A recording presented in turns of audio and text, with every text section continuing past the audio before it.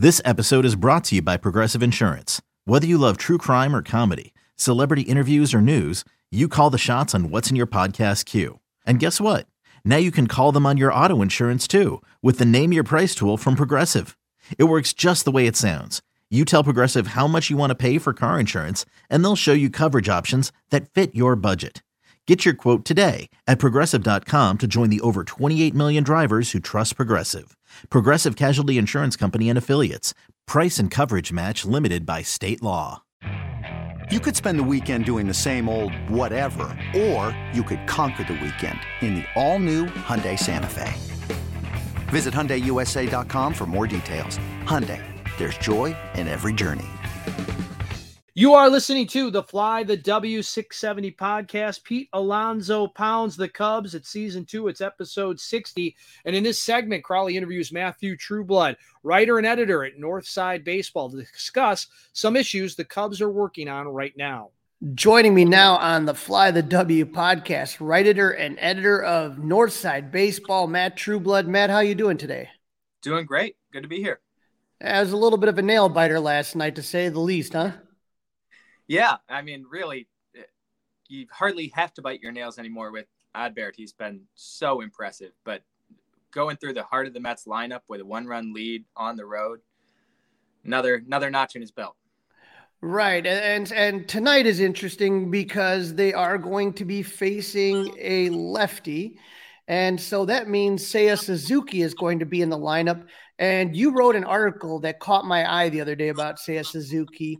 Now, I know last season was going to be tough for the guy, right? New country, new culture, new city, new teammates, new league. I wasn't expecting much, but I did have high hopes for this season, and it hasn't panned out. And you wrote about this. I mean, Seiya has lost his starting spot for the time being.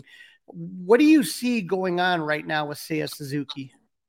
I think it's a couple of things. And you're right to point out, we can't make excuses on this kind of basis forever for him. But if you even go back to when he first came over, well, that was the lockout truncated spring training. And then this year, because of the oblique injury, he didn't really have a spring training. And I think we've seen frequently during his time in the States a timing issue where his swing, he's very good at adjusting mid-swing and getting the bat to the ball. But when he does that, he tends to give up a lot of his power, a lot of the authority of his contact. On other occasions, we've seen him really scorch the ball. So we know that power is in there.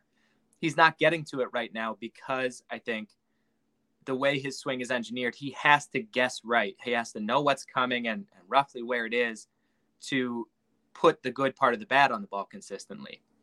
And he's just not able to do it. And that's got some to do with, again, timing stuff. It's got to do with approach. He's a very patient hitter, but I think we're bordering on maybe even past the border of too patient. So he's got to make some significant adjustments, and I think some of them might have to wait for the offseason. But I also think there are some things that they're hoping by giving him more time off here on a matchup basis, just tactically, but also to sort of reset and maybe rethink his approach, that he's going to be able to take that even in the short term of the stretch run here and hopefully get back on track. Maybe not the guy we all envisioned or hoped for, especially coming into this season. Like you said, I had high hopes for him too, but something more consistent than what he's been this year. Right. And you're talking, this is year 2 of a 5-year deal, and he's taken up in right field. He's taken up, a position that you traditionally look for power for. And once again, I mean, in your article, you kind of talk about a lot of the power that he's having, unfortunately, is going right into the ground. Yeah. Yeah. And again, that's part of, his swing and the way specifically that he'll adjust. He gets a good bat speed going, but he does not want to swing and miss. And he just sort of very naturally adjusts his bat path, his hand path mid swing when he sees, catches sight of some spin or some cue that tells him, oh, this isn't the pitch I was expecting. That can be a good thing, but it also tends to mean that he's either hitting sort of lofted sort of flares, looping liners. We've seen a lot of those singles that are going to be singles all the way, but they're never going to be doubles from him, where he sort of scoops it over the infield. And we've seen a lot of like 110 mile an hour ground balls. what we need to start seeing more of is 110-mile-an-hour fly balls, right? And I know that's a lot to ask, but something in that general range is what you're trying to produce more consistently in the major leagues. And I think some of that is an approach change that he's having to make mentally from what he had a lot of success with in NPB. Some of it is dealing with, he's had multiple injuries that have interrupted his opportunities to get playing time and get in a rhythm. But at a certain point, again, he's got to perform, or right now the Cubs have a lot of good options and he does just have to slide to the bench, even if it's only most of the time for the next couple of months. Were you surprised at how quick kind of David Ross made that decision as far as benching him? Yeah, it's interesting, isn't it? I feel like Ross really flipped a switch.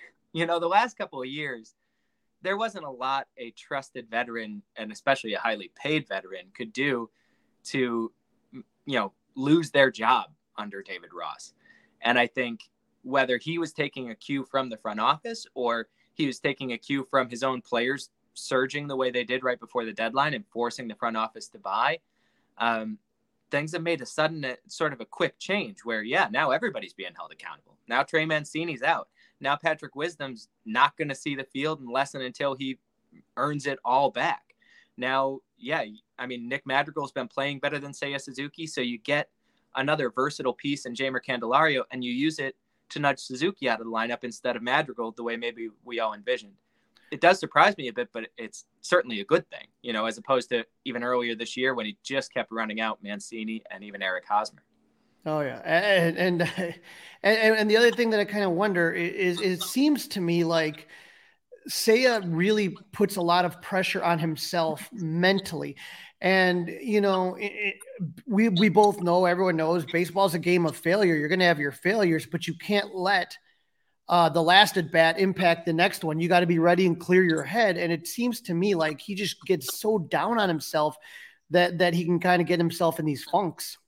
Yeah. Without getting into the trap of assuming we know more about his personality than we do, he really seems like an intense guy. And that's the personality of this whole positional core they've assembled, right? Dansby Swanson, Nico Horner, Ian Happ, Seiya Suzuki. Those four want it bad, and they hold themselves to extremely high standards. And I kind of wonder, and again, not to pretend to know things I don't know about the inner workings, but it's got to be hard when you're Japanese, you're coming here, it's not your first language that most of the clubhouse is speaking, and it's not even a language that most of the clubhouse is at least mildly conversant in, like Spanish, right? There's got to be a little bit of an isolating or a lonely feeling of, I'm struggling, I demand way more of myself, and it's hard to just have those, to chop it up with a couple of guys, even though I know they all want to do that and they all work together as best they can. I'm sure that's another element to it where it's just hard when you're a person who's as driven and as, again, demanding of himself as Seiya is, to not necessarily have some of the outlets that some of the other players in that clubhouse might have. So David Ross did mention that Seiya's starting tonight against the Mets, against David Peterson, a lefty. So do you believe that this is a good start or a good step to get Suzuki back on track? Yeah. He's really, ever since the weekend, he's had, 3 or 4 games off, but for a pinch hit appearance or two. That should be enough time for the mental reset, for the basic stuff you want to do. Like I said, I think there are things about his swing or his approach that may have to bleed into the offseason to say, now we have time. We can get you into a different timing pattern. We can maybe adjust the relationship between your hips and your shoulders in terms of rotation. That stuff might need to wait, but there are some cues that he can probably lock in on over these few days, working with the hitting coaches, working in the cages, because you still want him to be a valuable weapon down the stretch here. It's just going to be, and again, this is a good problem because of the way Mike Tauchman is playing, you end up only needing him in a sort of role player position rather than hoping that he was going to back cleanup every day, which is where we were when we came into the season. Yeah. Now, another issue that you discussed, and I saw a conversation between you and Greg Zumak. Greg has been on the show before, but having to do with inning loads, right? Justin Steele recently has pitched more innings this season than he has his entire career. And for those of us that were brutally scarred by what happened with Kerry Wood and Mark Pryor in 2003. It is something when these young guys are throwing more than they ever have in the past. And, you have an injury to Marcus Stroman. You had struggles with Smiley not going deep. And then in the first half of the season, it was Tyone not being able to pitch and go deep. How concerned are you with some of the young arms that the Cubs have and the amount of innings that they've thrown so far?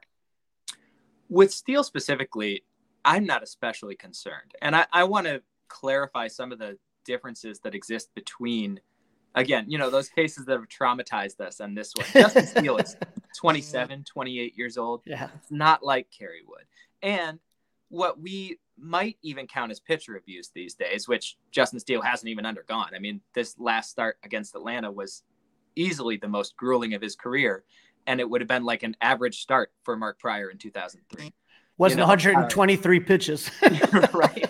I mean, when you need mealtime inspiration, it's worth shopping Kroger, where you'll find over 30,000 mouth-watering choices that excite your inner foodie. And no matter what tasty choice you make, you'll enjoy our everyday low prices, plus extra ways to save, like digital coupons worth over $600 each week. You can also save up to $1 off per gallon at the pump with fuel points. More savings and more inspiring flavors make shopping Kroger worth it every time. Kroger, fresh for everyone. Fuel restrictions apply.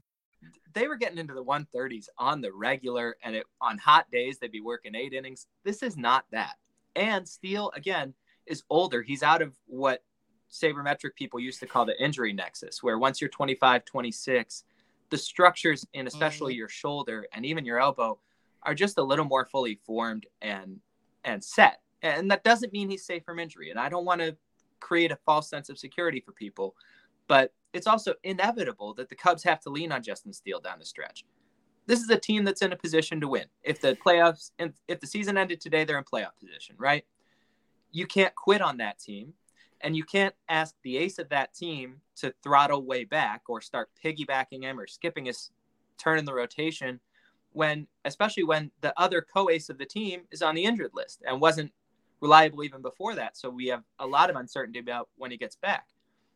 They have to keep sending him out there. I think they'll lengthen out the rotation, use 6 guys here and there, try and give him some extra rest.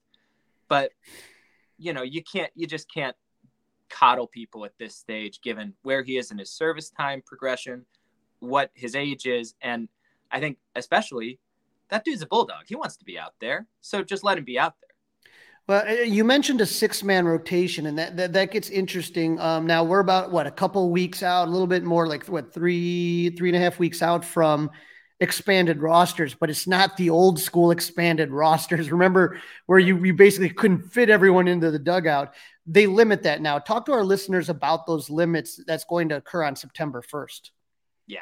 So obviously it's very different. It used to expand from 25 to 40 on September 1. And few teams called up their entire 40-man roster. That was impractical.